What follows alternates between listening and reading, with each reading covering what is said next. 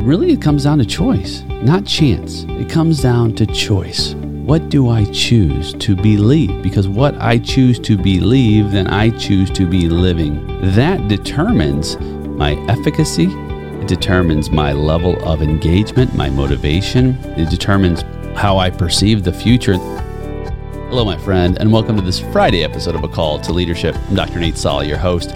I'm so glad you are here.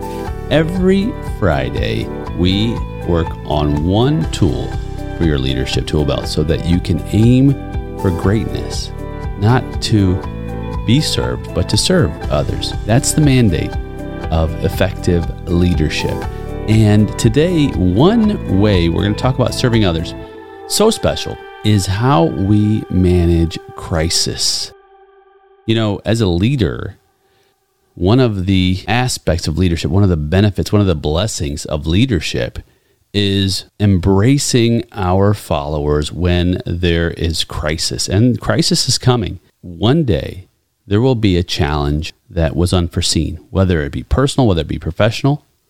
And as leaders, we have very specific roles and responsibilities, very specific ways that we impart leadership so that we can maintain the relationships, so that we can maintain the integrity of our leadership, so that we can continue to foster the collective ability of our group, our team, so that we can foster progress. So what happens when we're faced with major conflict that results in some kind of a crisis? Say it be someone in your camp and something happens that's beyond your control, something that happens beyond your purview. For example, say someone passes away. This actually happened recently to me. One of my members of my team had a death in the family, and this happens all around us, right? People are constantly dying. And if you haven't heard my episodes on having a perspective that recognizes that you have one moment in time that's guaranteed in this moment, because one moment, someone's having their unexpected last moment. And so embrace the possibilities in this moment, but also have a moment when someone loses someone to give them a sense of stability, because leadership involves stability. We don't always have the answers, and that's okay. It's okay to not have the answers. When I took the phone call and one of my people sadly had a passing, have empathy. Just listen. You don't have to solve the problem, fix the problem. There's nothing that's going to fix it sometimes. But that person knowing that you care, that you're there for them, that you support them, that you'll be there, that you want to take whatever it is that's off their plate for those moments so that they can grieve, so they can identify what's next, so they can work through the shock of the moment, and just allow them the freedom and the space so that they can process and have the compassion to share in the moment and to let them know that you're not going anywhere. Those moments, friend, are the moments that further galvanize and connect our relationships. They show that as leaders, we have more than just the business mission at heart. We have our values. If one of your values is not having caring and compassion and empathy wrapped up into your leadership model, I would encourage you to revisit those values. I would encourage you to rethink and reframe some of your principles on leadership, because crisis is coming. That might be a personal crisis. There may be business crises.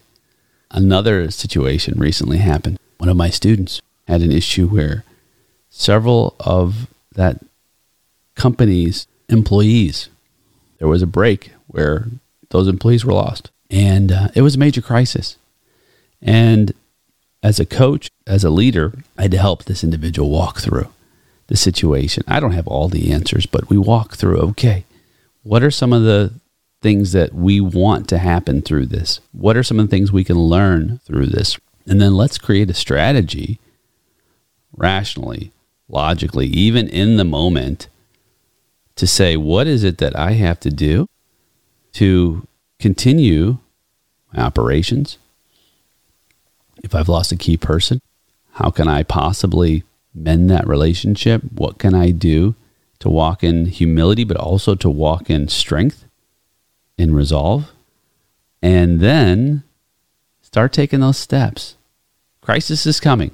It's inevitable. And so as we move forward, we think, okay, I know that crisis is coming. Sometimes as a leader, crisis is not coming in the lives of those who I am called to lead. Sometimes it's in my own life. And you know this. If you're a human being, you've faced a major issue in your life. And how we handle those issues will be the defining factor of whether we continue to move forward or we give up. And remember, friend, there's really a focus on how we view the future, which designs and defines our steps. You see, we can view the future as hopeless, and that's bleak, that's dark, that is without any possibility for progress. Or we can view the future as hopeful, and that is bright, that is connected, that is full of the possibilities. And really it comes down to choice, not chance. It comes down to choice. What do I choose to believe? Because what I choose to believe, then I choose to be living. And that determines my efficacy.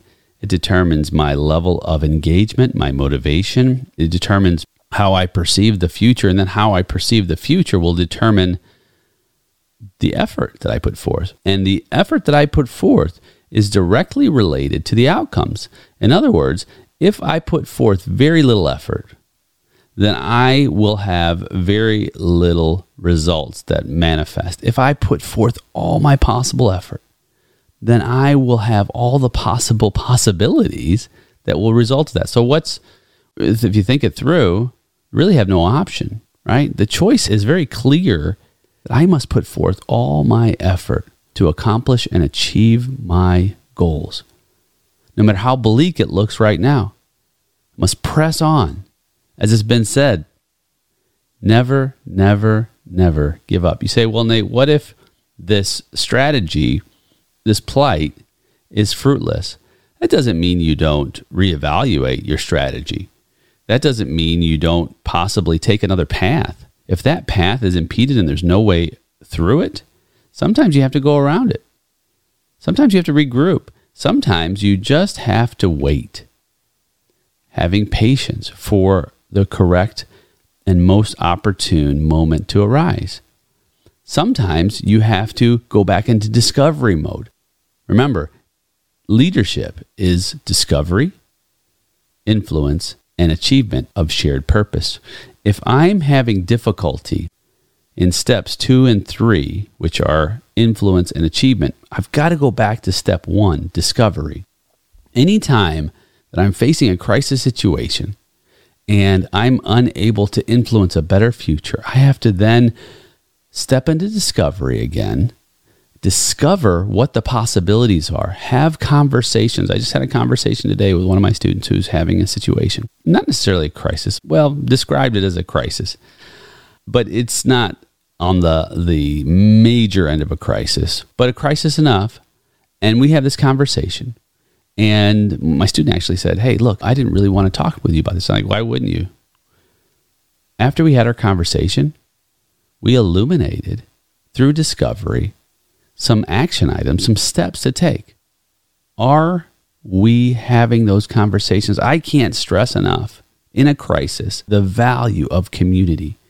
When you're facing a high challenge situation and it seems bleak, reach out to those mentors, to those individuals with wisdom, time in the saddle, so to speak, right? People who have been down the road. You say, Nate, I don't know anyone like that.